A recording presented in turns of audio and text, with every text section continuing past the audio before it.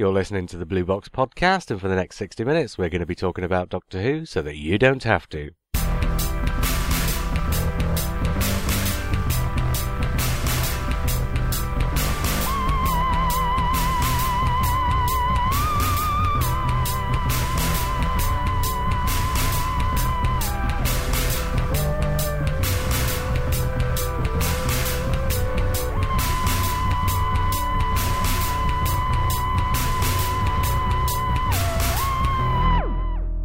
Hi, I'm JR. And I'm Simon. And that was, again, our brand new theme tune, which was arranged for us by Stuart Michel, who records as Who Are the Monsters.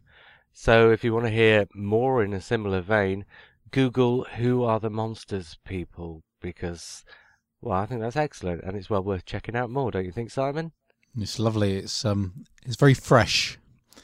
It's kind of got a bit of a modern sort of backdrop, and then it's got a real lovely 50s feel to the theme. Mm-hmm. Anyway, you and I have got a lot to talk about tonight.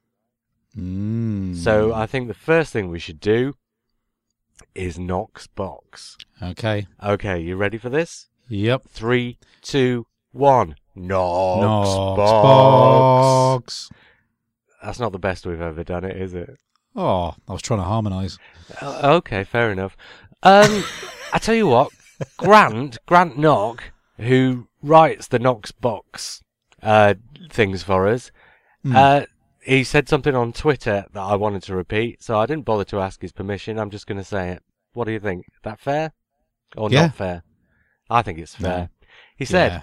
He said, now that I've listened to the most recent Blue Box podcast, I'm wondering if I should change my Twitter bio to Blue Box Podcast's Man on the Ground, rewatching the Stephen Moffat era so that you don't have to. Hey. Anyway, he watched 3 stories this week. From Series 6. He's ploughing through Series 6 at the moment. He watched Night Terrors, about which he said, still don't know if I like this one. There are a few good bits, but I'm not a big fan of Love Conquers All endings. The little kid's quite good, though. And on the subject of The Girl Who Waited, he said the idea of this episode is brilliant. Unfortunately, it does nothing for me, as I feel no empathy towards Amy, because she's such a surly cow. I feel really disconnected from this story, and after the last 3 stories, the series. However, he then managed to get the God complex in as well, and his response to that was, excellent, just what I needed. The direction is superb, the supporting cast are all excellent, and the Minotaur is beautifully realised. Also think this would have been a lovely point at which to leave the ponds. So that was week 9 of Knox Box from Grant Knock, who is Cult of Morbius on Twitter. And you can hear some more of his thoughts about Doctor Who on there. Well, we should sing our way back out of it. You ready? Yep. Okay, here we go. Box Knox. And I suppose next week, chances are we'll find out what he thinks of Closing Time and the Wedding of River Song. Ooh. Which, of course, as you know, and I expect a lot of people do, is one of my favourite episodes. So I'm actually dreading to see what he thinks of that, because I have a horrible feeling he's going to hate it.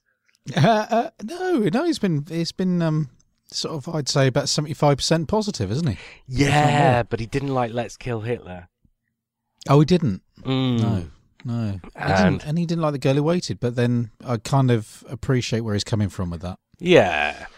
He did actually say to me afterwards he may watch it again just to see if it changes again, but I don't think it will. If you can't get on with Amy, you're not going to get on with this story at which she's front and centre, are you? No, but having said that, that story it kind of breeds empathy for her. You kind of understand her a bit more. She is kind of damaged goods, isn't she? Yeah, you do, but I think if you're not going to like that character, if you're never going to like that character, you're never going to like the story. Really. And the reason, of course, I brought up Let's Kill Hitler is because Wedding of River Song is probably closer to Let's Kill Hitler in its sort of tone And I think if you don't get on with Let's Kill Hitler, you're really not going to get on with... Yeah, I think the word is manic. He said, last week, he said, it's like a child screaming, look at me, look at what I can do. And the Wedding of River Song is just that squared, really, isn't it? Yeah, with a more... Yeah. Yeah. And it's that's a free-for-all, isn't it? Yeah, and that's what I loved about it. But I guess if you're not going to enjoy that kind of Doctor Who, you're not going to enjoy that kind of Doctor Who. And it's as simple as that. Still, you never know. Maybe he'll surprise us. He won't listen to this till after he's seen the story, so I'm not going to affect his judgment on them by saying this now. It's funny because he's touched on a couple of subjects of what we're going to be talking about, isn't he, in a couple of those, but we'll come back to that. In just about 2 minutes, because we've got one email this week, so I think we'll do the email now, and then we can just plough into tonight's topic. And it's from Weird Bean. He says, hello, Blue Boxers. First of all, congratulations. Just listened to the 100th podcast and loved it as ever. A few things chimed with me when listening. Now, since 23rd of November, I've been doing something very original. I've been watching my way through all of classic Doctor Who. Yes, I bet no one else has thought of that. I just so happened, he continues, to be at Series 19 and on time flight just before hearing Lee's judgment on it.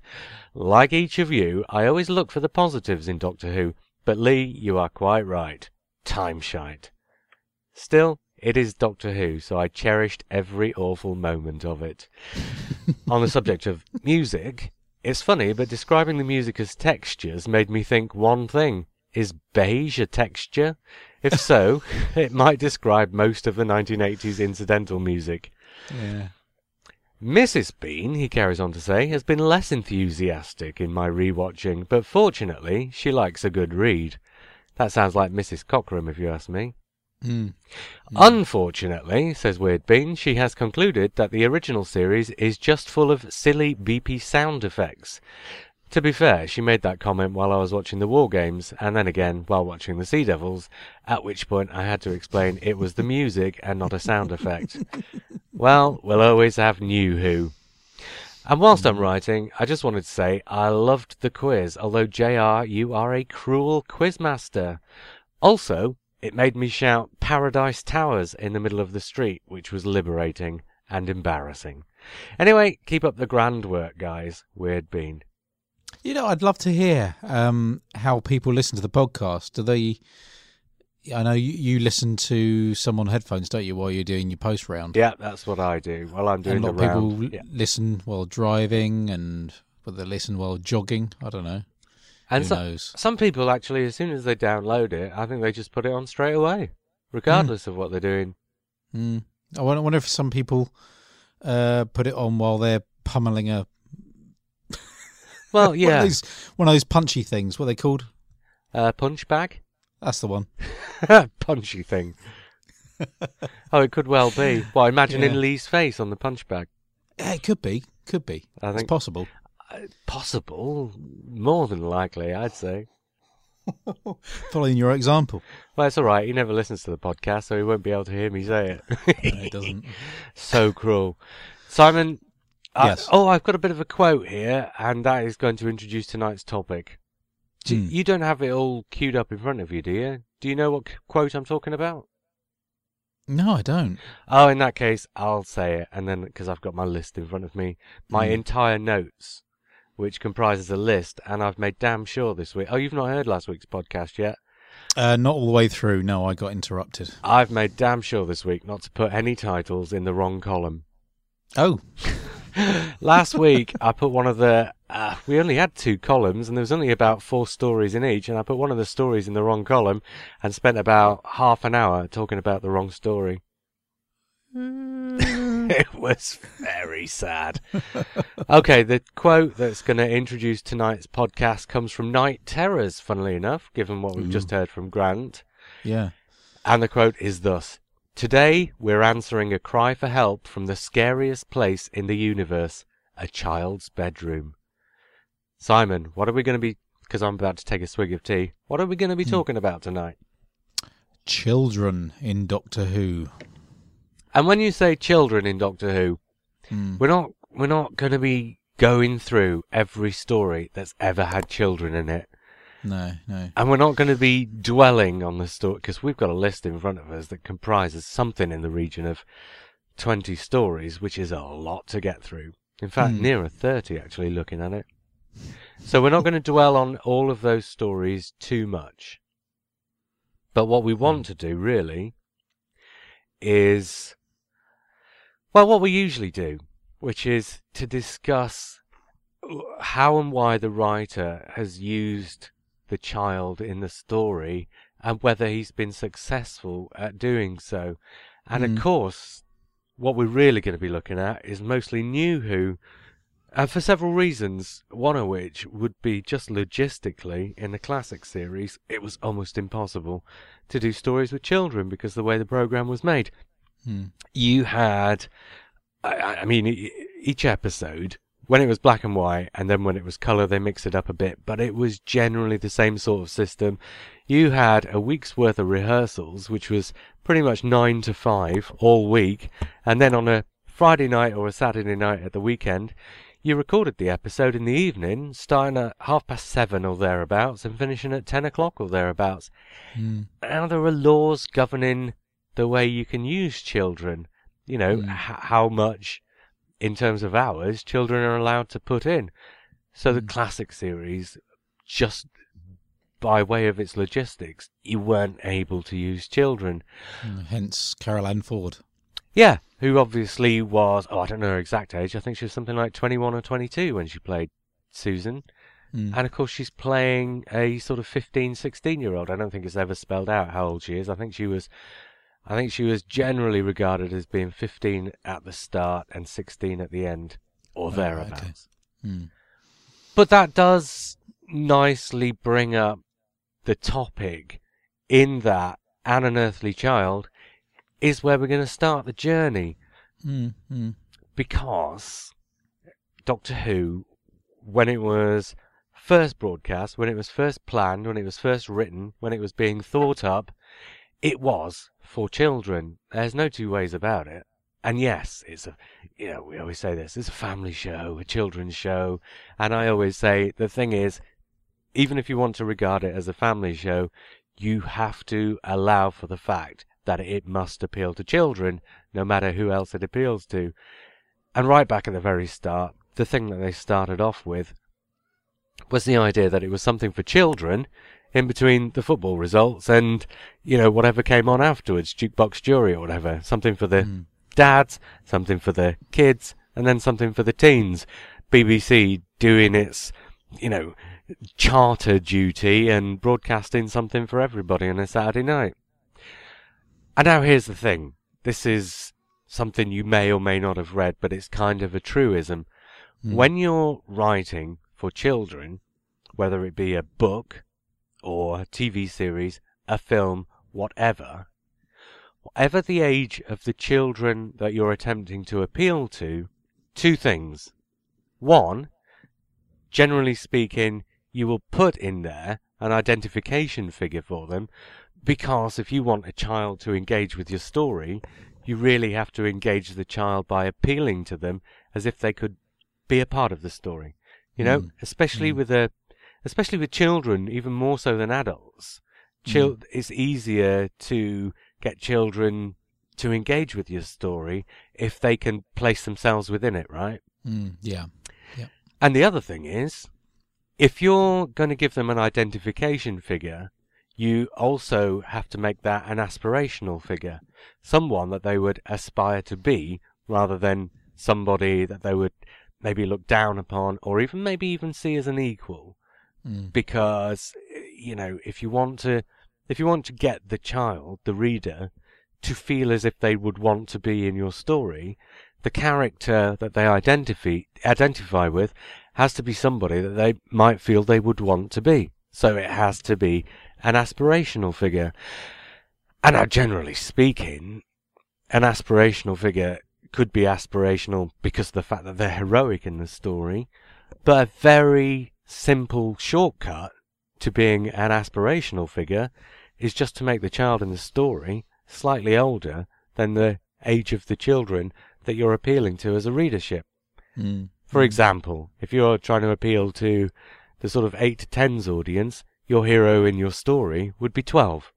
Mm. Somebody that they could possibly see themselves, or maybe hope to see themselves as being, in a couple of years' time.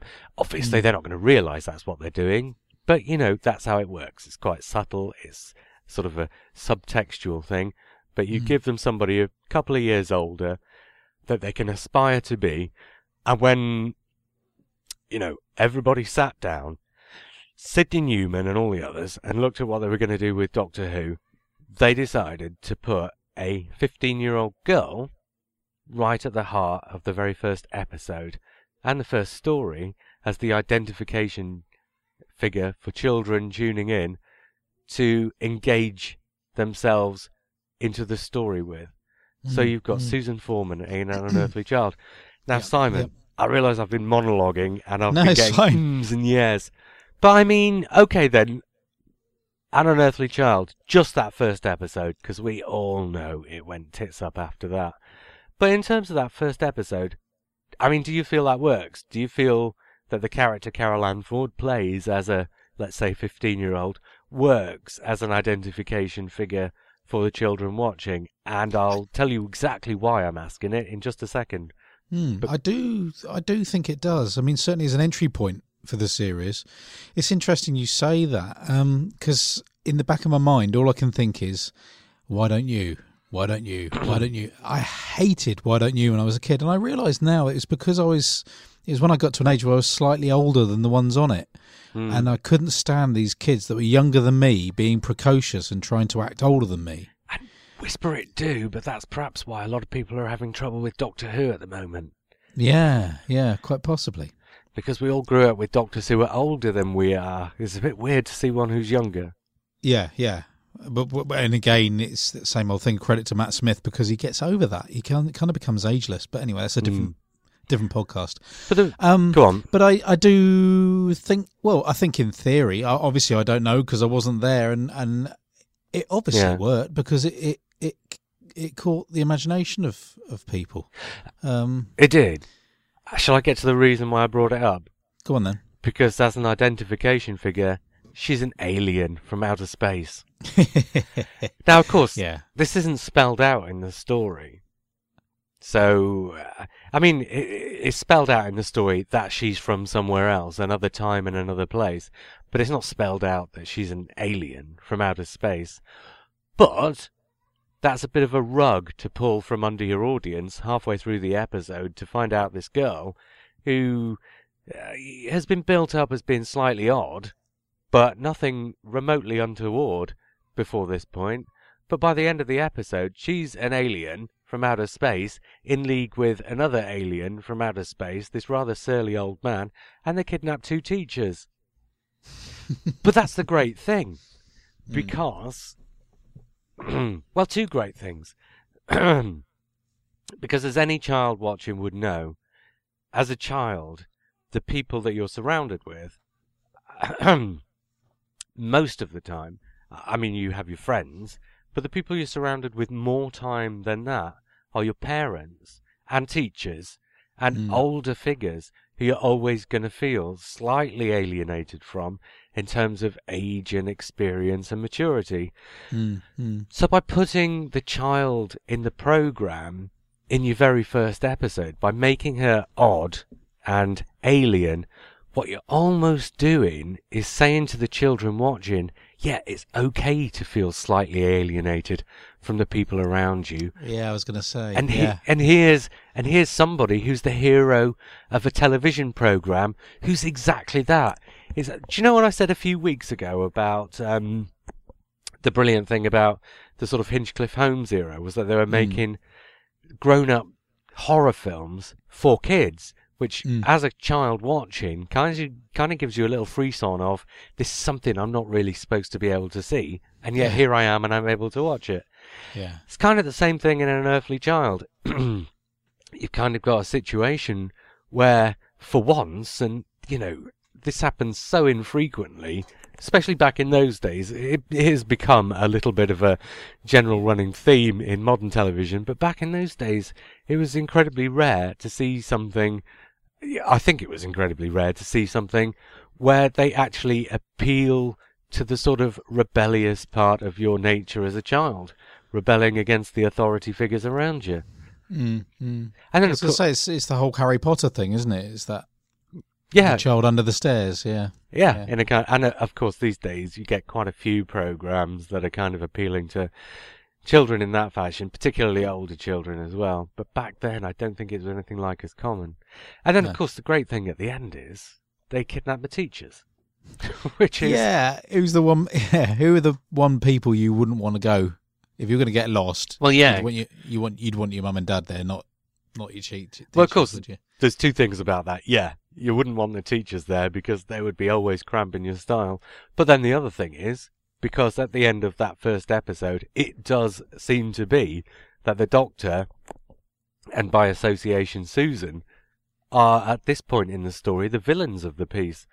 So the villains of the piece kidnapping the teachers is almost like another nudge and a wink to the children watching in the audience, the slightly older ones probably in this instance, who are perhaps feeling a bit rebellious towards authority figures in that way, that, hey, here's a television programme, the likes of which you shouldn't really be watching, again, and this is how wild we can make it, that we can have the kidnapping of two teachers as a central platform of our first story.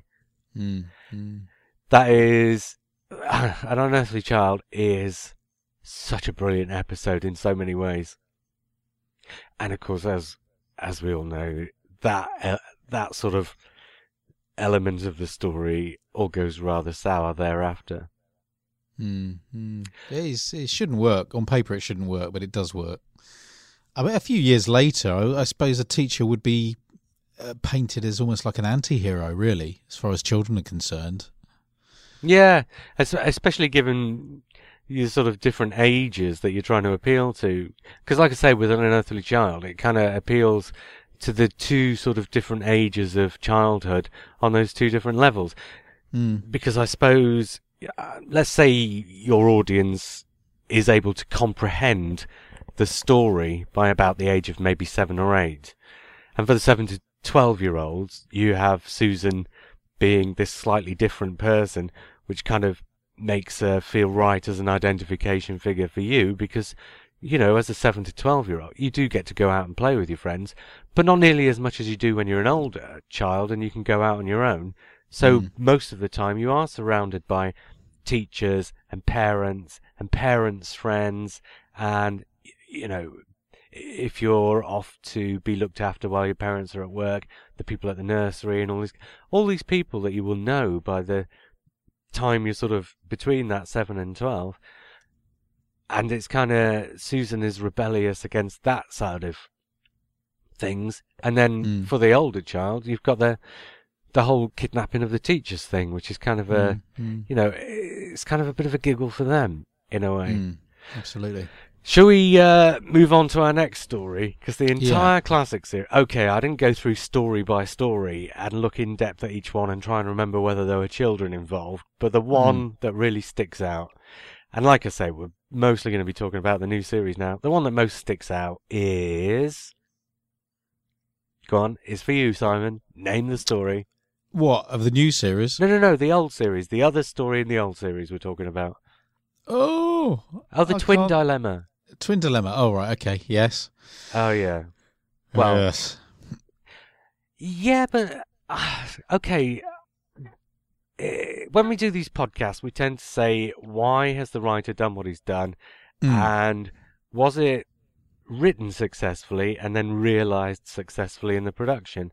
And, okay, in the case of the Twin Dilemma, he writes a story where the reason you've got the kids in it, and these kids have been played by teenagers, which is, you know, how they're able to have the two kids in, probably playing slightly younger than they really are. Why has the writer put children in the story? And in the case of the Twin Dilemma, he's put kids in the story because, and we'll come back to this when we do the new series and we talk about School Reunion, the theme of the story that the children are involved in is solving something. And the reason it has to be children is because this is a problem that can't be solved by a cynical brain. Mm. A similar idea to In Destiny of the Daleks, where you've Yeah. got two logical forces fighting against each other, and you need to introduce irrationality into the equation in order to come up with a victor. Twin Dilemma kind of, that part of the story is hooked on that same sort of thing. You need an uncynical mind in order to solve the problem. So he writes a story in which these two children, who are mass geniuses, rather like somebody else we've had not too far recently from Twin Dilemma, maths geniuses, uncynical brains, utter geeks as well, entirely focused on the problem, the exclusion of understanding might not necessarily be a good thing to solve it. And I think, in spite of the obvious problems with the story, that is the Twin Dilemma, I think the inclusion of the twins in the story is one of the least problematic things of it in terms of the writing. I think it's a decent idea. Yeah, I know, absolutely, and it's one that it's an age-old thing, is that you'll see particularly in sci-fi right through the years, is this idea, and it relates to storytelling in itself, the innocence and the acceptance of the fantastic, and looking beyond the limits. You know, it's integral to sci-fi, and they do come back to it as a device, don't they? Quite a lot in all manner of TV and film, where children are used as this example of how, when you're younger, the mind is more flexible and more open to things. Yeah. So in that respect, it's quite clever. It's a shame that it's so two-dimensional, and maybe if they came back to it in the new series, they could use it in the way that it was probably meant to be. Well, they did. School Reunion comes back to pretty much the same idea. Yeah. And we use that as a bridge, because School Reunion is the first one we'll talk about in the new series. I was just going to say one more thing about the Twin Dilemma, and then I was going to say something about the idea of children in Doctor Who in general, and then, but instead of just saying what I'm going to say, I'll just say it, right? Right. Okay, the point with Twin Dilemma round the is block. Anthony Stephen, who writes the Twin Dilemma, I don't think he's up to speed with what modern Doctor Who's been doing since about season 18, where the stories have, moved into the age, as it were. Old Doctor Who, especially in the 60s, but also in the 1970s, was a pretty simple series telling pretty simple stories. And I've said this before, you can put in complicated character motivations and plenty of subtext and subplot to flesh it out and make it into an interesting story. But actually the stories you're telling are pretty simple. Aliens turn up, aliens want to take over, the Doctor stops them. That's not all the stories, but you know what I mean? It's pretty simple. And in the case of the Twin Dilemma, Anthony Stephen, and this is my excuse for it not working. That's basically what I'm getting to here. Or the reason for it not working, I think, but some people will see it as just an excuse. Point I'm making is, Twin Dilemma, he's written a pretty old-fashioned story. Script editor, Eric Saywood, has tried to modern it up, and somewhere in between the old-fashioned story that Anthony Stephen kind of mistakenly wrote thinking he was writing Doctor Who the way he remembered it to be, and the story that Eric Saywood wanted, but probably didn't get the chance to fully develop, considering he was probably, extremely busy with all sorts of other things. Somewhere in between the two, Twin Dilemma kind of falls through the cracks, is neither one thing nor the other.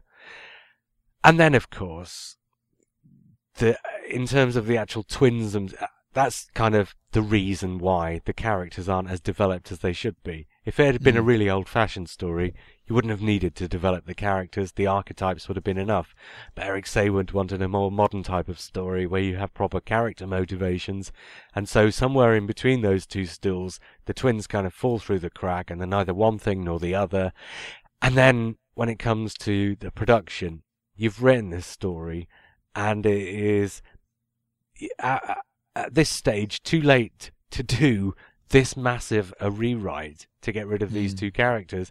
But an inherent part of the story is these two twins, in their early teens, so you have to find somebody to cast in their early teens. This is, not the modern age where you've got internet and at the finger access to files of, show reels and stuff of these actors showing what they can do. And, these days, you can try people out before you even really meet them.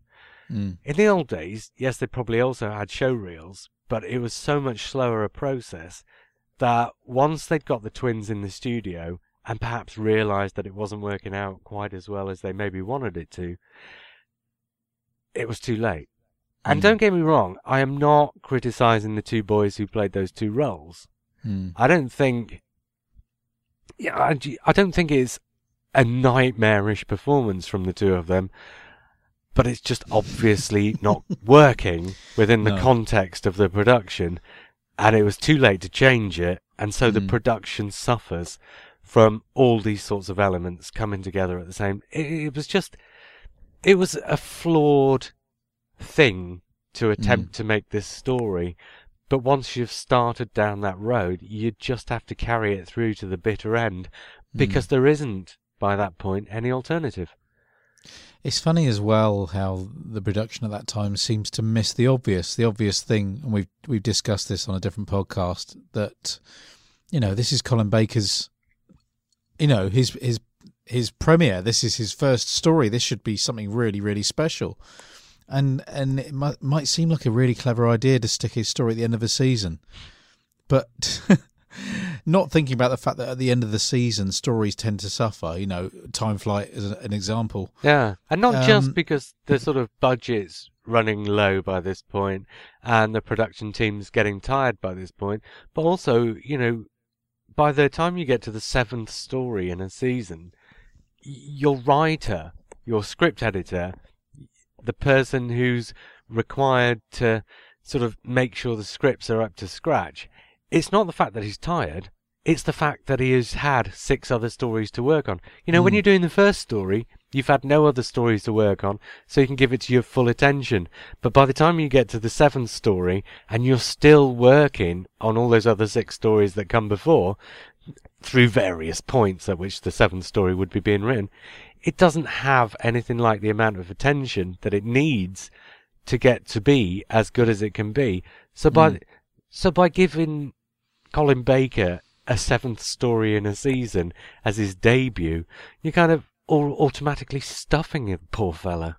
Yeah, it's something that I think the new series has learnt, and it's got a certain luxury in order that they can allow a story, an individual story, to be what it wants to be.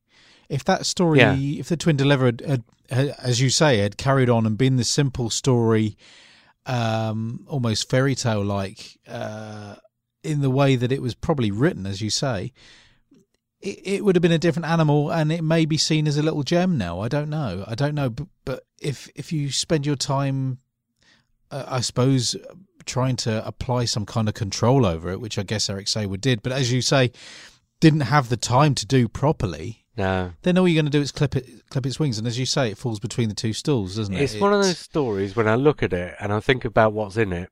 A pair of twins solving a maths problem, and their old professor, played by such a brilliant actor, and the idea of this slug creature trying to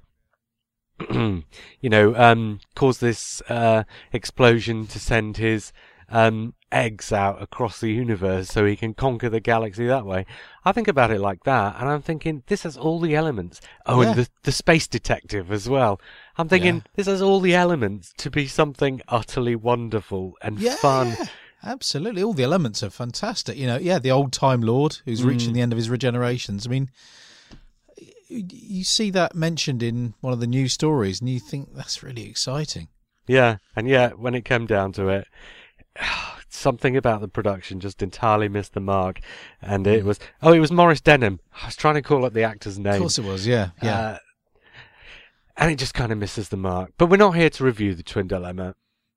What we're here to do is talk about children in Doctor Who, ostensibly a children's series. I've got a question for you, Simon. Oh dear. Okay, I'm putting you on the spot here, but not on the spot in the old term. on the old sense of the term. I want you to name me 3 children's stories, 3 classic children's stories. Things like, off the top of my head, I'll come up with Alice in Wonderland, The Railway Children, and 5 Children in It. I don't know. Just off the top of my head. You name 3 now. You just named the 5 Children in It, I was going to say. Okay, Never-Ending Story, Lion the Witch in the Wardrobe, and, what's another one? Doesn't really matter. We've come up with 5. That's enough. I just wanted to illustrate a point. Yeah. And my point would be thus. What is the one thing that all those stories have got in common? Group of children? Yeah, they're all children's stories in which the main characters, the protagonists, are children. Yeah. Try and think of an example now of a children's story without children in as the main protagonists. There are.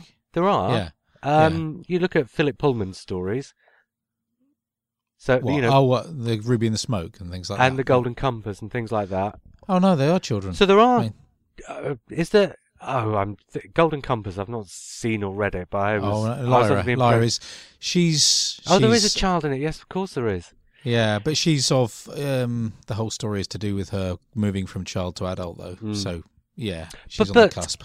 I'm sure there are children's stories in which the protagonists are not children but adults.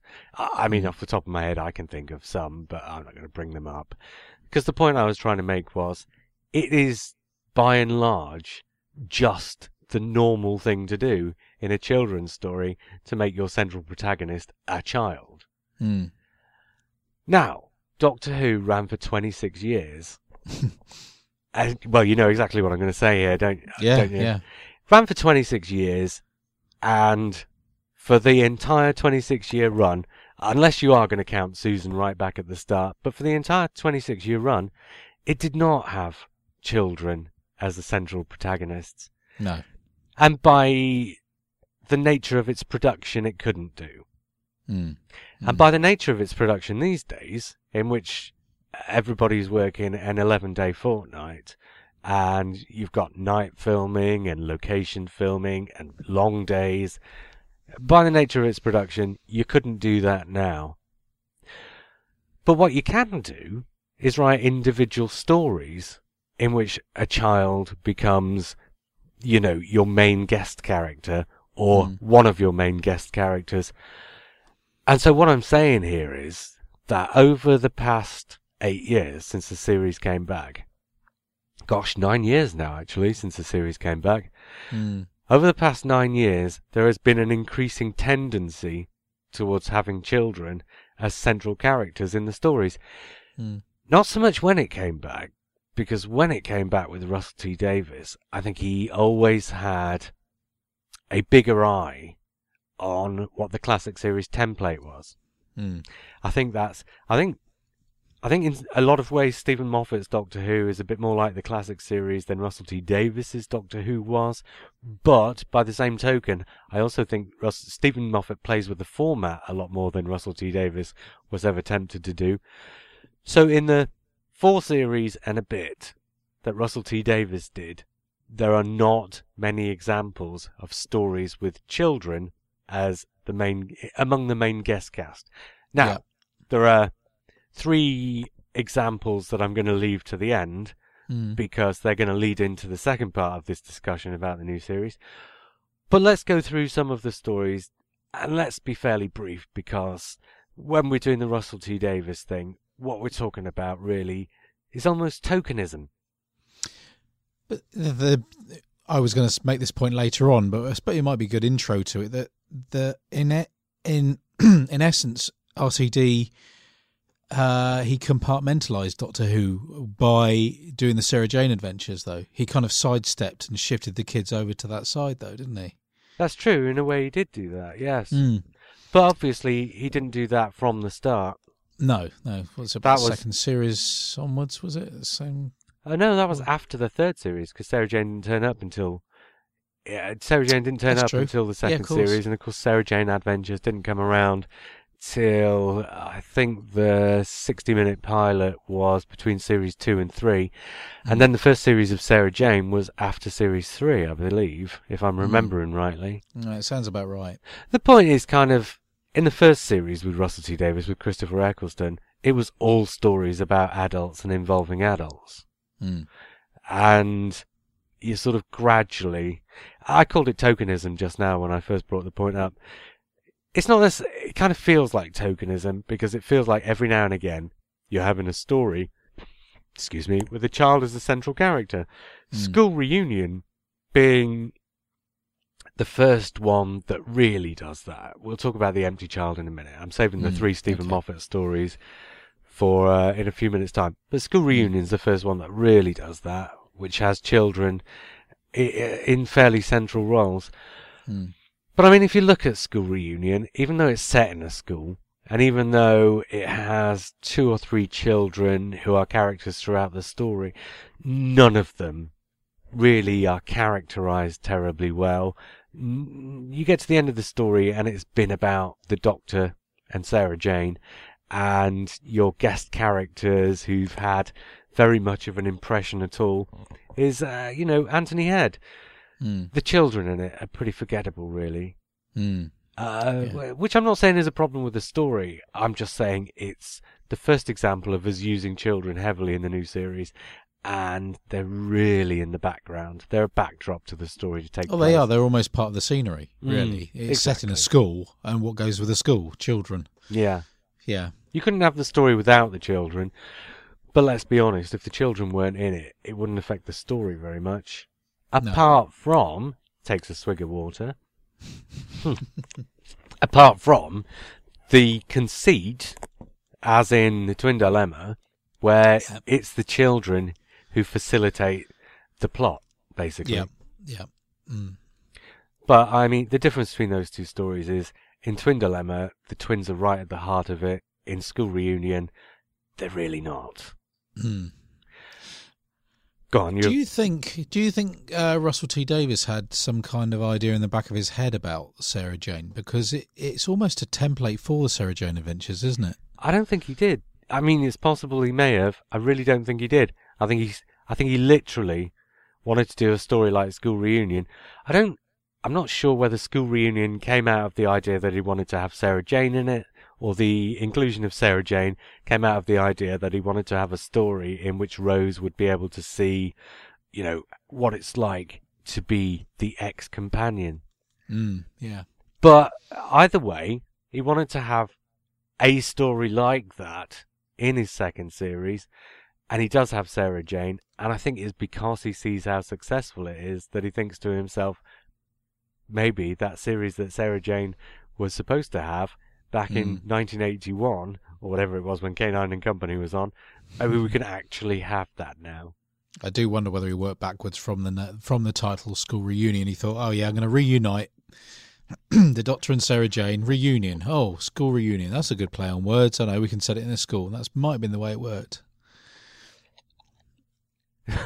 You're typing away. No, I don't make notes, but there's a note I wanted to make because when we get to Stephen Moffat, it's very important, and if I forget it, I'll kill myself. So, I'll kick myself. I won't actually kill myself. I'm not threatening suicide in the middle of this podcast, people, don't worry. Look, let's whistle through these then, because, Russell T Davies, there are some stories with children in central butts. Okay, Utopia. That's the one where there's a Blue Peter competition to get the kid in, and the kid gets a small little role, and it's nice. It doesn't really mean anything. The Next Doctor... Oh, I don't know. As far as being a parent, I thought that was quite horrible. The connection between him and the Toclophane. Oh, yeah, but you don't find that out till afterwards. No. Yes, that is horrible. That is an interesting issue. That is an interesting use of children, though, and I think it comes up later on that if it is a family show, you are playing to a parent's sensibilities by using the children in a certain way. Well, certainly by putting them in peril. Well, this is the note I was just making to myself. Oh, okay. We'll come back. I was going to bring it up in a few minutes. Next Doctor, same thing. you know... I'm trying to remember. I saw you'd written down the Next Doctor, and I was thinking, where are the children involved in the Next Doctor? It's about Jackson Lake's son. Oh, of course it is. It's about Jackson Lake trying to find his son, and because of what's happened to his son and the Cybermen, he loses his mind and thinks he's the Doctor. Oh, yes. So, it's all... God, it's so long since I've watched that. It really is. What it all comes down to is them stealing the children to make this machine. But, I mean, as much as I like the Next Doctor, it doesn't deal with that anywhere near as well as School Reunion does. And like I say, I don't think School Reunion treats that as well as the Twin Dilemma ought to have. If it had been the story it should have been. So the Next Doctor again is kind of children in the background. What's happening is kind of the idea is seeping into Doctor Who. The people who make it and the people who watch it, that as a family show with a particular appeal for children, the idea of having children in the series is not quite as alien as it was in the classic series. And there are three interesting examples during the Russell T Davies years, aside from the Stephen Moffat ones, that are worth dwelling on just a little bit more. And of course, one of those is Fear Her. I mean, as a story that is focused upon a child, I think the way the child is captured in the plot is brilliant. The story, it's like I always say, does the story come out of the idea that you want a particular kind of a monster? Or does the monster come out of the fact that you want to tell a story about a particular thing? And Fear Her is a brilliant example of that. The writer wants to tell a story about a child's isolation and loneliness. And so the sort of subtext between the monster, as it were, which is not really a monster, but just an alien that doesn't comprehend and so does monstrous things through misunderstanding what it's doing, and the child in the story, brilliant. The fact that the story doesn't work is mostly, I think, to do with the Olympics aspect. Yeah, it is. It's treated in an almost frivolous kind of way. There's almost too much emphasis on the stuff on the outskirts of the story. At the heart of the story is potentially one of the strongest stories that could have been. I mean, subject matter is incredibly important. Incredibly. And then right next to it almost is The Idiot's Lantern, which does exactly the same thing. Child's slightly older in this one, but he's still essentially a child for the purposes of the story. Yeah. And again, it's like, and we've said this just recently because we did series 2 recently, so... but on the one hand, you have an interesting story about television, being where The Wire is kind of focusing its attention, or else it's an interesting story about a young lad and his father, and how they deal with the situation that's come up. But between the two stools, it's kind of lost itself again. Yeah. Exactly like Fear Her. Both of those that have kind of... I when I remember those stories, I think of them both as real light stories, real thin, paper thin. If you'd have got rid of the aspect of the child and his father in The Idiot's Lantern and concentrated on the 1950s television aspect, it would have been so much better. And if you'd have got rid of the Olympic stuff from Fear Her and concentrated on the child and her dilemma, it would have been so much better.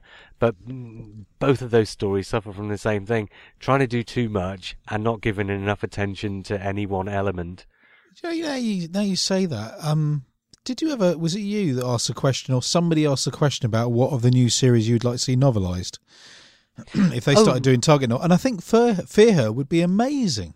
Yeah, it could be. If you could get inside the heads of the characters and actually give them the proper emotional development and, give some insight into the actions and what's going on, it could be a lot better. And actually, the Idiot's Lantern would be better for being fleshed out as well, so that you could develop the themes. Right, those are those two stories in Series 2, where they try to bite off more than they can chew and fail miserably because they just don't have the time to tell the story. And then in Series 3, you get Human Nature, where they actually give it 2 episodes, and they do pretty much the same thing. It's about, it's got on one hand story about the aliens and the sort of jeopardy And then on the other hand, you've got a story about children who are being prepared to fight for war, and you give the story enough breathing space to allow us time to get into the psyche of these children and feel what it really must be like. And it is 1,000% more successful. Yeah. Yes. No, it's such an affecting story on every level. It's the one instance in Russell T Davies's Doctor Who where you actually get to see children on screen, right at the very centre of the story as well, because unlike in, say, The Idiot's Lantern, where the boy and his relationship with his father are kind of a subplot, in Human Nature, the children and preparing for war, that's the A plot. That's the main thing that's happening. Those are the people we see the most of, other than, of course, the Doctor and his relationship with the teacher, Jessica Hines. Teacher, the nurse. And it's so beautifully judged because the central child character, he's not precocious. He behaves like a normal child would, using his own intelligence and doing, and it's a rites of passage story, isn't it, for him, that he does the things that are needed to save the day, and at the end of it, we get to see the end of his journey as well. Yeah, I mean, a lovely little epilogue at the end of the story. Yeah. Now, the point I was going to make just before I start talking about Stephen Moffat and using children in Doctor Who is that Russell T Davies, 4.5 years, whatever, and children have been used in Doctor Who, because you can now use children in Doctor Who, sparingly, perhaps, but you can use them. But he has used them sparingly. It's almost a little bit like tokenism. I mean, it's not tokenism. It's not him saying, oh, we should have children in Doctor Who. Well, okay, I suppose let's put them in this story. It's just a case of he doesn't necessarily think to put children in Doctor Who. And that's because Russell T Davies, I mean, I'm saying it's because I don't know what he's thinking, but my assumption would be Russell T Davies doesn't have children, so doesn't necessarily think about the effect modern Doctor Who would have on a children's audience as much as Stephen Moffat does, who runs his stories by his kids before typing them up just to make sure they're properly scary enough. Yeah. Now, I'm not going to say that Stephen Moffat hasn't made mistakes. I think he's made plenty of mistakes, and some of those mistakes that he's made have been in putting stuff in his Doctor Who that's not really suitable for children. But let's look at the 3 stories, not Blink. That's one that stands apart. Although actually Blink comes into it because of the story it was adapted from. Stephen Moffat's 4 stories during the Russell T Davies years. The Empty Child. They're in the title, isn't it? Now, the child in The Empty Child is not a character in the way that the child in The Idiot's Lantern was, or Fear Her. We don't get to see the child, empathise with the child, see what it's thinking, see why it's had the emotional, the response, the reason why the emotions are there that cause that response. We don't get to see any of that stuff, but at the end of that stuff, what we do get to see is the resolution to the story, and what The Empty Child really is a story about being a parent. And it's about bringing the parent and the child together at the end of the story. Which is kind of a metaphor for what Doctor Who does. You know what Tom Baker always said about granny's bosoms? He said that's where kids love to be. And, he was the man responsible for putting them there. Empty Child couldn't be a better metaphor for that. It's about putting the child back into the bosom of its parent. Yeah. No matter how broken it is, no matter how broken the child might be, says that story, you just don't give up. You never give up on a child. It's clever because, well, obviously because it's multi-layered, because that child works on it works on a Chucky level, and it works on the creepy level, and it works on the emotional level as well when you realise what it's all about. Exactly. Well, I've forgotten what I was going to say now, but it's very, very the more you think about it, the more clever you realise it is. I've completely forgotten what I was going to say. No, it's okay. Look, the girl in the fireplace, we can Yeah. kind of skate past, except to say, it's the introduction into Doctor Who of Stephen Moffat realising that the thing you really use to scare kids is their bedroom. The quote that we had at the start of this episode about we're about to go to the scariest place in the universe, a child's bedroom. Monsters under the bed. That got me in that story. That was probably the creepiest moment I thought or a scariest moment for me in the new Doctor Who. And of course, Stephen Moffat develops that because then he has the sort of what's it called, Grandma's footsteps, the weeping angels. Then he has the shadows that eat you. He knows what scares children. Those are the things that scare children. And in The Girl in the Fireplace, in spite of the fact that the story doesn't really need a scene with a child in it, he starts with the scene with the child after the opening title. Starts with the scene with the child in order to throw that theme into Doctor Who. That maybe he didn't realise he was going to play with it quite so much afterwards, but he does. And it comes back time and again during the 3 series he's done as showrunner. And then, of course, Silence in the Library. Blink. We've got Blink in between. Blink is based on the annual story. And in the annual story, it's not a grown-up Sally Sparrow. It's a child Sally Sparrow. So there's Stephen Moffat appealing to children in the original story in that way. Silence in the Library is interesting because what it kind of does here, it sort of flips it on its head. I mean, in the stories that he's written so far up to this point, in The Empty Child, the child is the villain. In effect, certainly in the first of those 2 episodes, before we realise what's actually going on, Silence in the Library pulls the same trick as that, but whereas in The Empty Child, it's something that's been done to the child that the child has no control over affecting after it's been done.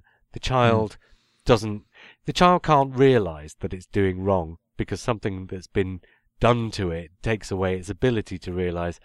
In Silence in the Library, you've kind of got what you have is the mind of a child downloaded into a computer.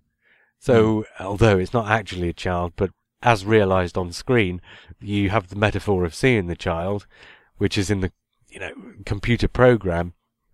But the idea in there is that you have affected the child in such a negative way that the child does have control over what it does from that point onwards, but doesn't realise that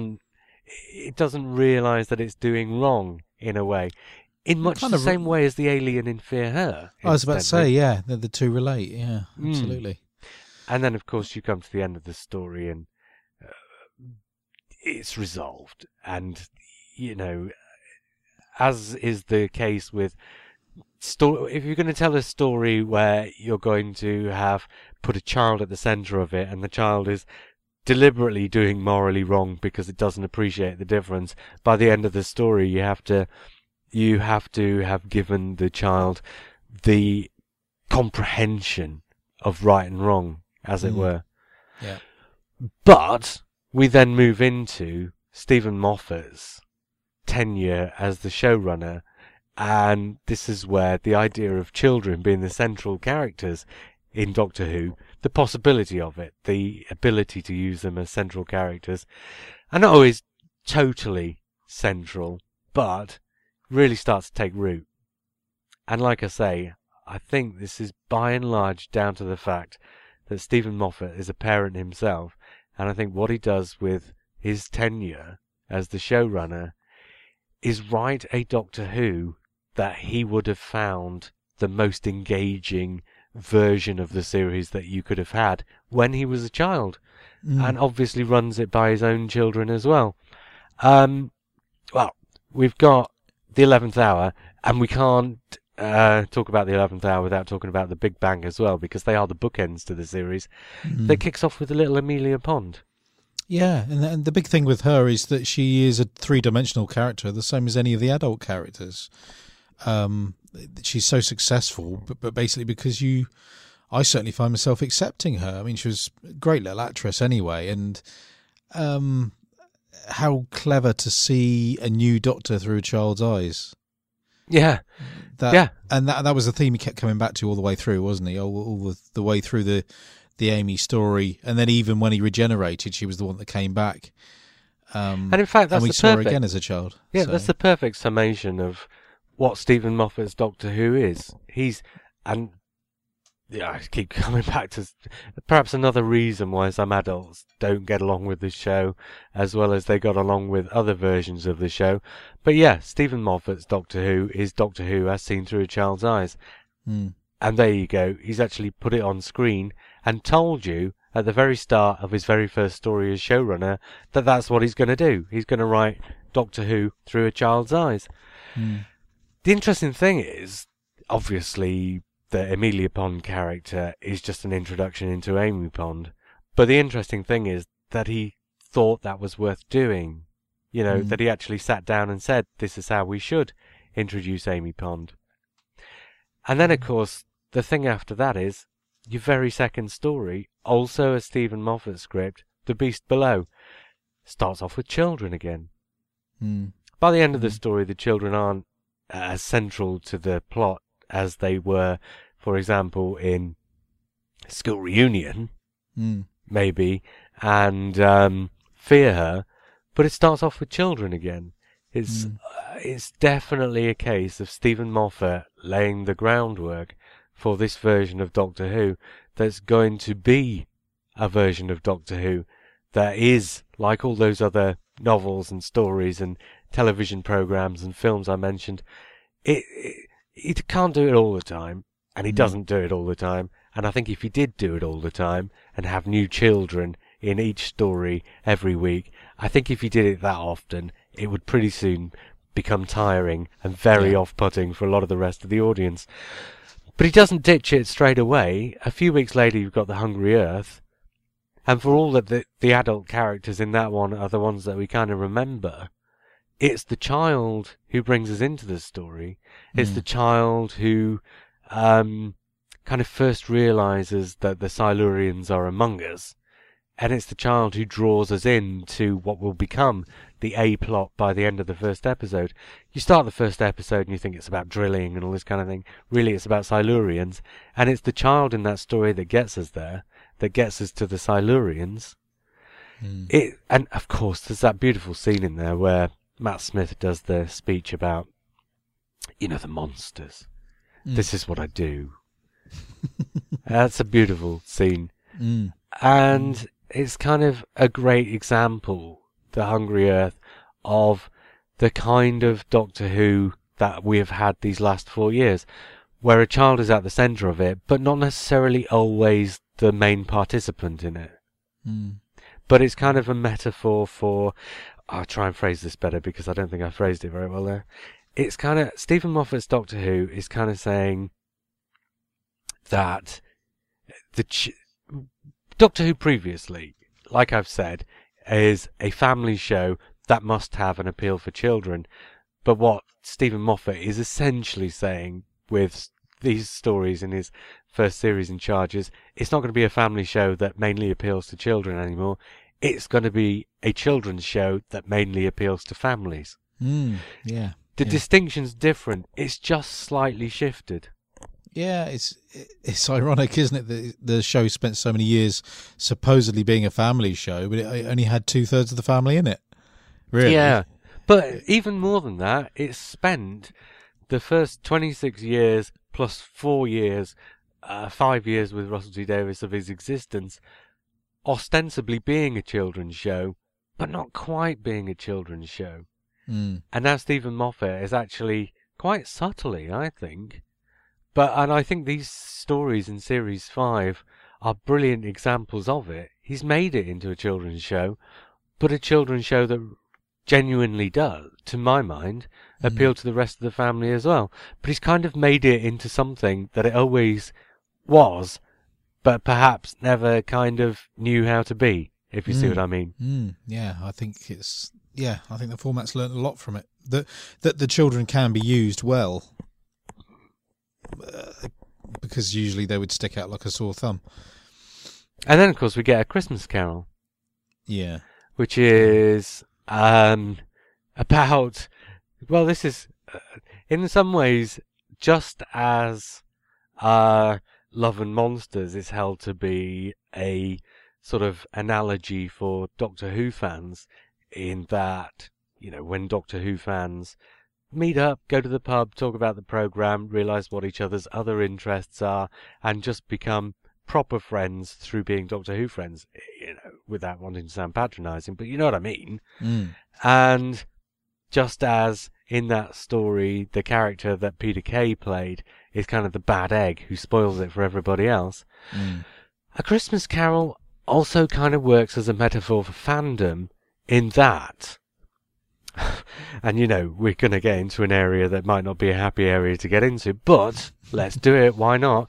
A lot of grown-up Doctor Who fans tend to be quite cynical about the series, even though they were, much more forgiving of it, much more engaged with it when they were children.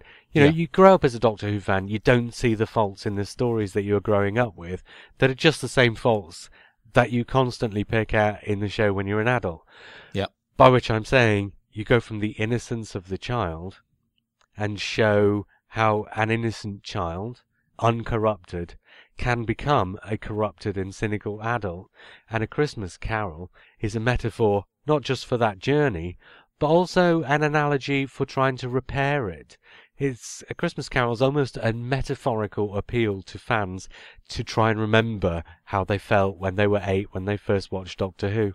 I've never thought of that before. Yeah, you're absolutely right. I've never thought of that before either. I just saw that when I got to that as the next one on the list, in this list I've got here. Yeah. That's how I do this podcast. Look. Winging it. Exactly, winging it. Yeah, but I mean, it's because you sit down and you put the list in front of you that you start to think of these things. And you start to see these things. Right, we'll go through all the ones with children in fairly central roles, but the next one up is The Impossible Astronaut. Okay. Which kind of, it's not that radically important, because, I mean, yes, in a way it is, because what you're doing with Series 6 is you're telling the story of River Song. The story of River Song doesn't start in Silence in the Library, and it doesn't start in the stories that she appears in Series 5. Those are teasers to the idea that one day you might tell the story of River Song. And I think Silence in the Library could easily have existed in a bubble on its own, and the story of River Song never been told. But if you are going to tell the story of River Song, the telling of that story starts in The Impossible Astronaut. And although we don't actually probably see that at the time, but all the stuff with the child in The Impossible Astronaut, the child in the astronaut's costume, the child in the, I want to say hotel, it's not the word I want, the place where Amy goes to look for the child. Yeah. All that stuff is the start of the River Song story. And so it's not important in The Impossible Astronaut necessarily that it is a child, although by being a child, it kind of signals that it's the start of that story, and it allows you, or should allow you, later on in the telling of that story, to empathise with the character more, knowing the child that the adult came from. Yeah. If you see what I mean. It's interesting. It just occurred to me, actually, the idea that Amy, people not empathising with her, she was quite a closed fish emotionally, wasn't she? Very, always on the defensive. And always loud as well. But she was essentially an orphan from the moment we met her. So no she wonder was, she was a tough cookie. And the same thing happens to River Song. Yeah. There's that repetition there, which is quite clever. And also the point I was just going to finish up with there, actually, is, so although the child is not important necessarily in the story in The Impossible Astronaut, the child is important in that story, in that that's the first chapter of the entire story that makes up Series 6. If you see what I mean. And then, following week, and yes, you're right about Amy Pond, she becomes an orphan in the 11th hour because the crack swallows her parents, and all her memories of them go with it. So yes, she is... So no wonder she's complicated. Yeah, and effectively, that doesn't just make her an orphan from that point onwards. That makes her somebody who, to all intents and purposes, has always been an orphan because all her memories of growing up with her parents have disappeared as well. Yeah. But the next one we come to is The Curse of the Black Spot. I mean, I think we can pretty much skate past that. The pirate captain's child is fairly central in the story, but it's a fairly standard story, and it doesn't really affect what I'm trying to say with this podcast, I guess I'm trying to say. No. It certainly doesn't occur to me as a story involving children at all. No, except of course there is a child who's quite central in it. Yeah. And it's quite central in it in that at the end of the story, these characters are reformed who might not necessarily have had the redemption without the element of the child being there, although actually in the way the story's told, we don't really get to see that because they're never painted as particularly bad people in the first place. So it kind of shoots itself in the foot a bit there. But in 45 minutes, if you had gone from them being ridiculously evil to redeemed partly by the presence of this child, it would have seemed ridiculous. So I'm not unhappy with it the way it is. No. Although it does weaken it in terms of, you know, how that story would have been told in another medium other than the 45-minute Doctor Who. But next up is kind of an interesting one. It's Night Terrors. Now, the thing that's kind of interesting about this is what Grant Knock alludes to earlier, and we've said many a time, Night Terrors is a remake of Fear Her. But what Night Terrors does is it turns the ending of Fear Her on its head. Yeah. Fear Her is about an alien who doesn't understand what's going on, and the resolution to that story is not that you show the alien how to understand what's going on and to realise that it's doing wrong and to then put things back to rights. That was almost a sideshow because at the end of Fear Her, the alien goes. The plot wouldn't have been affected if you hadn't have had that sort of redemption in inverted commas for the alien, but had just had the Doctor defeating the alien. It would have ended the same. The alien is gone at the end of the story and everything's put back to rights. What that story really needed to do was to show the redemption for the alien as the end point that the plot was aiming for. And that's what Night Terrors does do. This alien's come down and it's taken on the form of a normal human baby. Nobody can tell the difference. It's grown up into a young human boy. Nobody can tell the difference. It's doing all these alien things that nobody can understand. But the redemption at the end of Night Terrors is the alien realizing its errors and putting things back to right because it, by this time, knows that that is the right thing to do. And that is, and I don't think Night Terrors works particularly well for several other reasons, which are perhaps more to do with the production, or perhaps more to do with some of the more subtle things that should be in the script and perhaps aren't. But Grant said he didn't like the Love Conquers All ending, but I think that's what's so brilliant about it. I think that ending is the ending that Fear Her needed to have. And I tell you why Fear Her also in another way doesn't work. Because it kind of has the Love Conquers All ending, but it feels sentimental because it's hollow, because at the end of it the alien goes. So you have the Love Conquers All resolution without the sort of underlying reality of that ending. Do you know what I mean?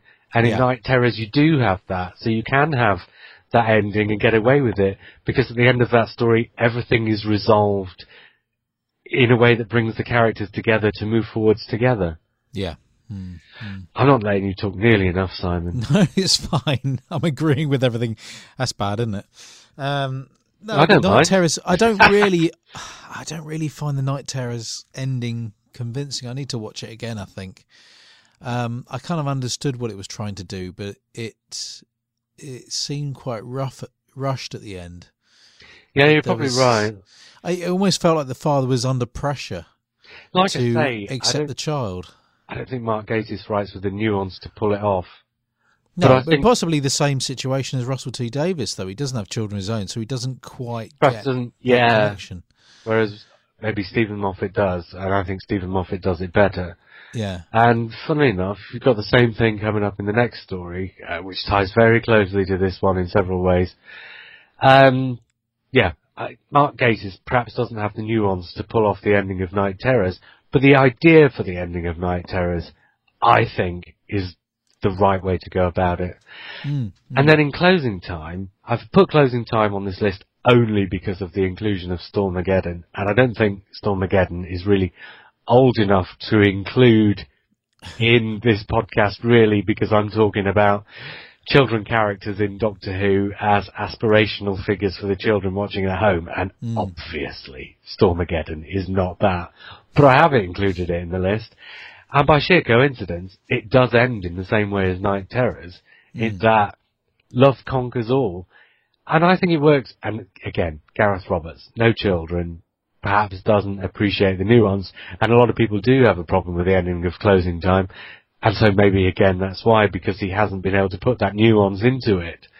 Although again, I think the ending of Closing Time is successful because, like I said just now, if you're going to do that ending, love conquers all, you have to show it. It's a case of show and tell. I think Gareth Roberts is far more successful in that, and I think he does get the nuance. If you are a parent and there is a love for your child that does conquer all, I think he's hit that spot on. I think where people doubt it is whether it would beat the Cybermen. I think that's what I mean about the nuance. I mean, to me it works. I think it works, but I don't think other people necessarily do. Obviously, we know lots of people don't because they tell us so all the time. But the thing that works about it, the thing I was trying to say earlier is, it's a case of show and tell. If you're going to do a story, you have to show something rather than just telling it. And where Fear falls down is it tells it but doesn't show it, because at the end of the story they go their separate ways, the child and the alien. Night Terrors and Closing Time is about the parent and the child being united, so it's a case of showing it rather than telling it. Next one in our list is Doctor the Widow in the Wardrobe. Well, this one's a little bit like what I mentioned before with the Next Doctor. Although the children are quite central in the story, really it's about the parent than it is the children. It is. I mean, it's almost like the children are there because it is a play on the line The Witch in the Wardrobe, that there are children there. And in terms of the way the story unfolds, the children are there to give the parent a target. Do you know what I mean? A goal. Yeah. And they don't. This is perhaps why the Doctor, the Widow, and the Wardrobe doesn't work, because some of Stephen Moffat's other stories, and Amelia Pond is a primary example. Some of Stephen Moffat's other stories really do get inside what it means to be a child in Doctor Who. Whereas the Doctor, the Widow, and the Wardrobe, it's a little bit like Planet of the Dead. You know what I said doesn't work about Planet of the Dead is, if you put a bus full of people on an alien planet, it needs to be an ice cold in Alex in outer space, where it's the characters are the most important thing. But Russell T Davies forgets to bring his characters along to that story, and that's what lets it down. Stephen Moffat forgets to bring his children along to the Doctor, the Widow, and the Wardrobe, and that's probably what lets that down. And I don't mean in terms of it being a story, but I mean in terms of it being successful within the parameters that we're talking about in this podcast. It feels like the children are there as a token. And it only feels like there's a connection between the wife and the husband, and not between the children and the husband. Yeah, yeah. The five children in it thing. That manages it.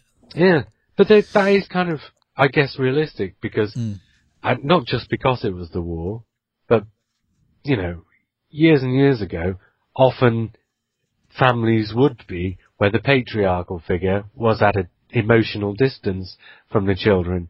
Do you know what I mean? Yeah, that's true. That's true. And so I think maybe it taps into that a little bit.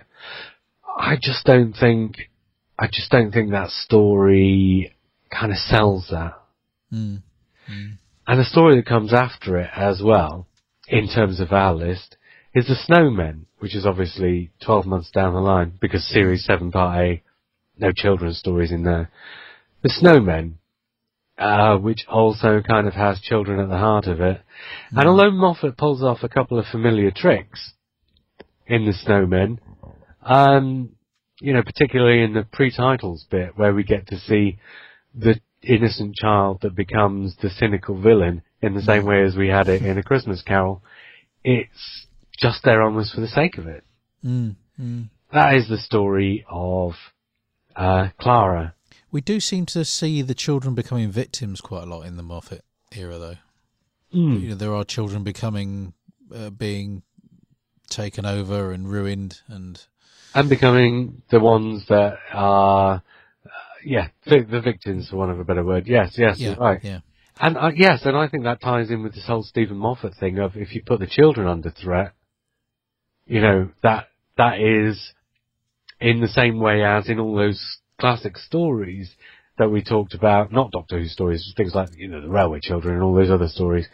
It's the child you put in jeopardy because it's the child that the children watching or reading are going to feel the connection with.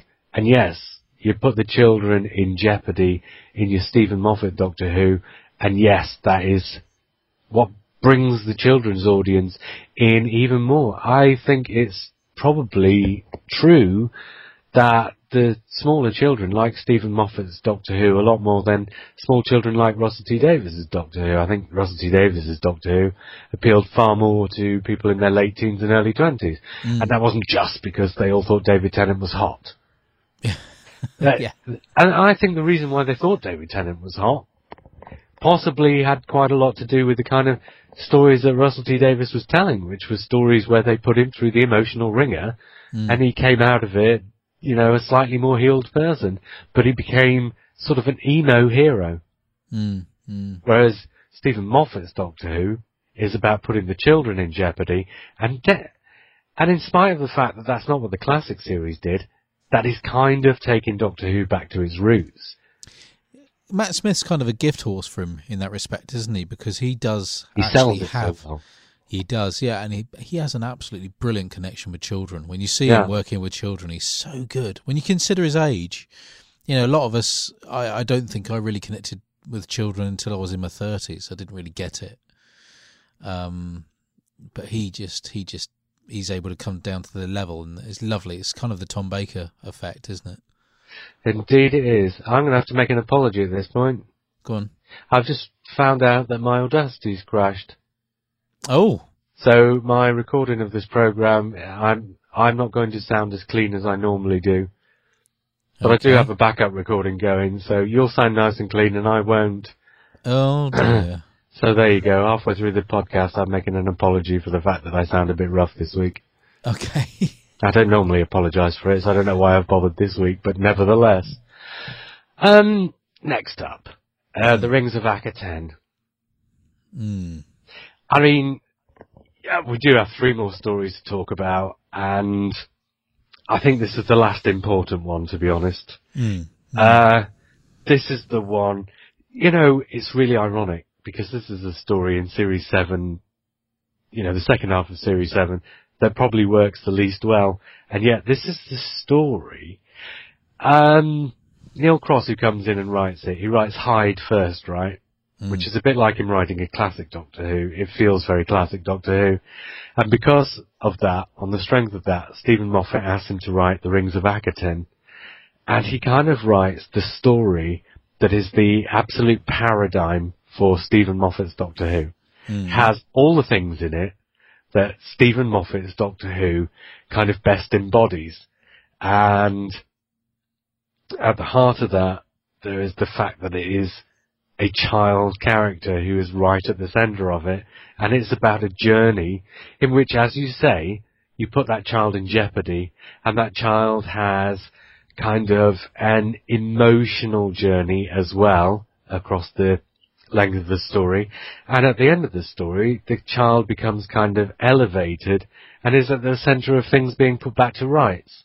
And yet somehow it really doesn't work. And one of the possible, there's so many reasons why that story doesn't work. But sometimes, even if something's not working, you're prepared to get on board with it if it's kind of appealing to you, in some kind of underlying way. If there's something about the story that is kind of making you want it to succeed, if you know what I mean.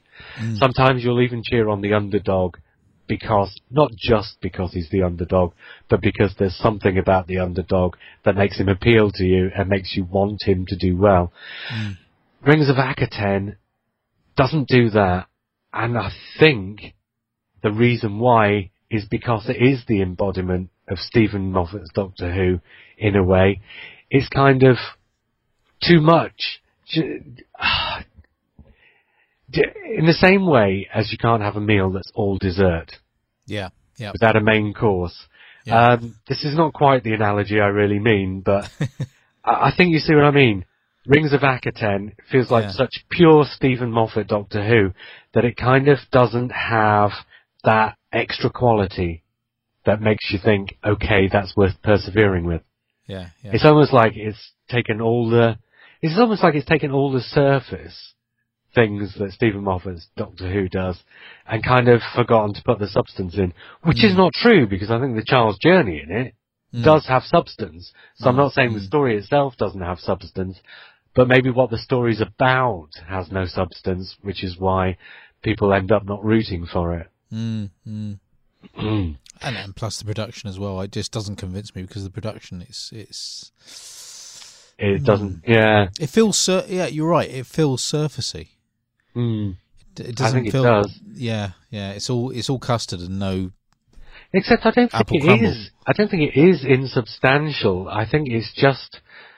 I think somewhere along the lines, the substance in that story has kind of been shoved to the side a bit. It's an odd one, that one, but it's a story that feels worse than it really is. It's actually really not a bad story.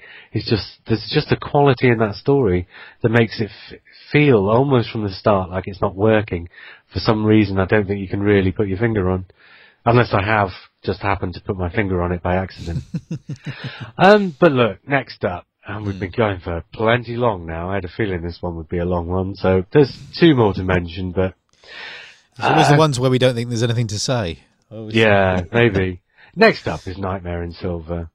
I think the only thing to say about that is Stephen Moffat, Neil Gaiman appears to throw the children into that story for no reason whatsoever, finds nothing for them to do, and gets to the end of the story having given them neither a journey nor a reason to survive that journey. No.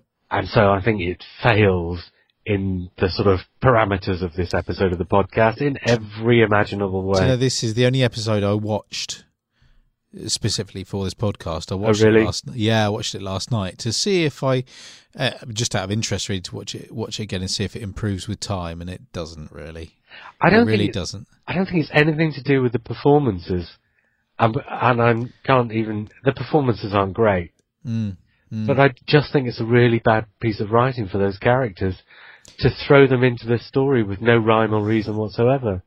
Do you know what? I think, and I felt it, I was saying about the why don't you effect, where I didn't like seeing some of the kids there being precocious and all that sort of thing. And this, I feel like the kids don't deserve to be on the TARDIS, especially that girl. The boy kind of doesn't do anything. But I think the authors maybe thought, Neil Gaiman's maybe thought, oh, she gets her redemption at the end because she turns around and says, oh, it's all right, actually. But, she's just thoroughly unlikable. People don't like Amy. My God, that girl at the age of... Ugh. Yeah. It's like, there are two things there that are sort of thrown in as lip service, which is, one, that it's set in a fairground. So obviously, who do you take to a fairground? Children. Which is not important for the plot.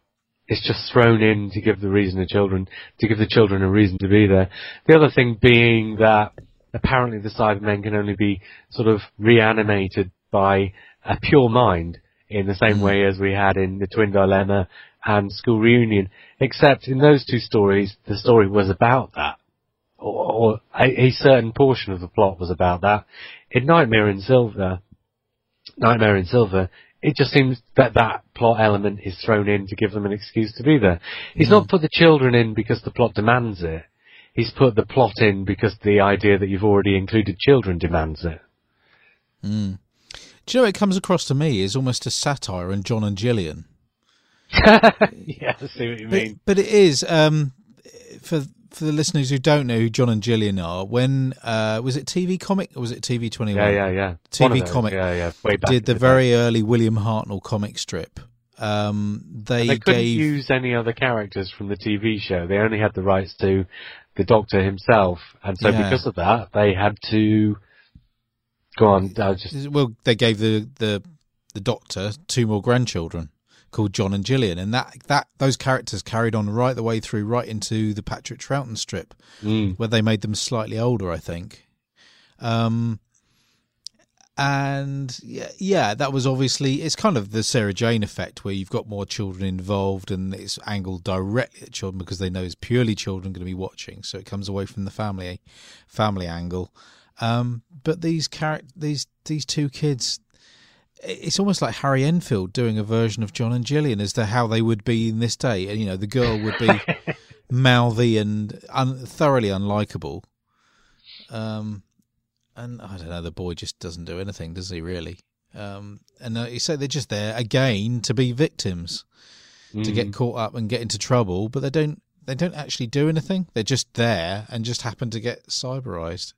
And they don't even need to be in the story because, I can't remember his name, begins with an H, the character they meet when they get to... it's gone. You know, I mean, he's the one who... the plot is affected by the fact that he gets taken over by this cyber intelligence. You know, he's the one who presses the plot buttons to get the Doctor involved. The children just irrelevant by that time. And look, the very last thing I wanted to mention, and this is just a really tiny mention, is you get to the end of the Matt Smith era, and when we get to the time of the Doctor, when we get to the planet of Christmas, the first people we see are the adults because they give us the plot points that we need. And then the only character we really see after that is the child character. And obviously the story's about something else, so we don't see a great deal of him, so it's not really worth dwelling on. But the thing that is worth dwelling on about in terms of this story and in terms of what we've been saying for the last hour and a half is we see the Doctor from the perspective of that planet through the eyes of a child. Where we came in to the 11th Doctor's tenure, seeing the Doctor through a child's eyes, and the last person who's not one of the regulars, who we see the Doctor through the eyes of as we go out the other end of Matt Smith's tenure, is also a child. It bookends it nicely. And that's it, Simon. We've done the children. Hey. Oh gosh.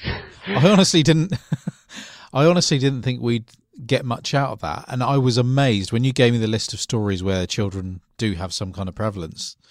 It hadn't even occurred to me, not at all. But how many stories there would be, or how much effect they had on the stories? Yeah, I honestly thought to myself, God, what have children got to do with Doctor Who? And actually, there you go. Yeah, well, obviously hugely, but I wasn't aware how much was going on screen. And it actually turns out in the last few years, quite a bit. And that's probably redressing the balance, because if you ask me, it probably should always have been thus. But obviously, like I said at the start of the podcast, it's the logistics of being able to do a weekly television serial that sort of prohibits the ability to do it. And yet, since Stephen Moffat has taken over, Russell T Davies a little bit, but since Stephen Moffat's taken over, I think that's one of the many, many things that Stephen Moffat's looked at in terms of Doctor Who in the past and thought, that's not quite right, let me see if I can try it, do it right. My way, but perhaps also the right way. And I don't know, maybe I just have an affinity for what he does, but I do think there are certain things the programme has done, not necessarily wrong in the past, but maybe just not been able to do in the past, that Stephen Moffat has said, okay, we can do that now, let's do that now. And I just said do again, which Mark would have pointed out if he'd have been here. Anyway, we should get on, because it's getting on, and we've been banging on for long enough. I think it's a good one. Are we doing season 9 next week? I think we are, aren't we? Yeah. Cram some viewing. So that's the Day of the Daleks up as far as the Time Monster. Yep. You've perhaps still got a couple of days before we record to get onto our Facebook page and get your votes in on the thread. I've got to watch The Mutants for the first time. Oh, really? Yeah, never seen it. Well, that'll be an interesting experience. I shan't spoil how interesting, because we'll talk about that next week. Right. Yes. Okay, then. Next week, Season 9. Okay. And hopefully a full complement of blue boxes. Yeah, that'd be a miracle, wouldn't it? Yeah. There's been... Well, anyway. But anyway, thanks for being here, so I wasn't talking entirely to myself, even though I seem to have dominated this conversation almost to the exclusion of you being here at all, I'm afraid. Well, I guess that's just how it goes sometimes. Hey, It is. Next week, Season 9. Until then, I was JR. And I was Simon. And we will speak again soon.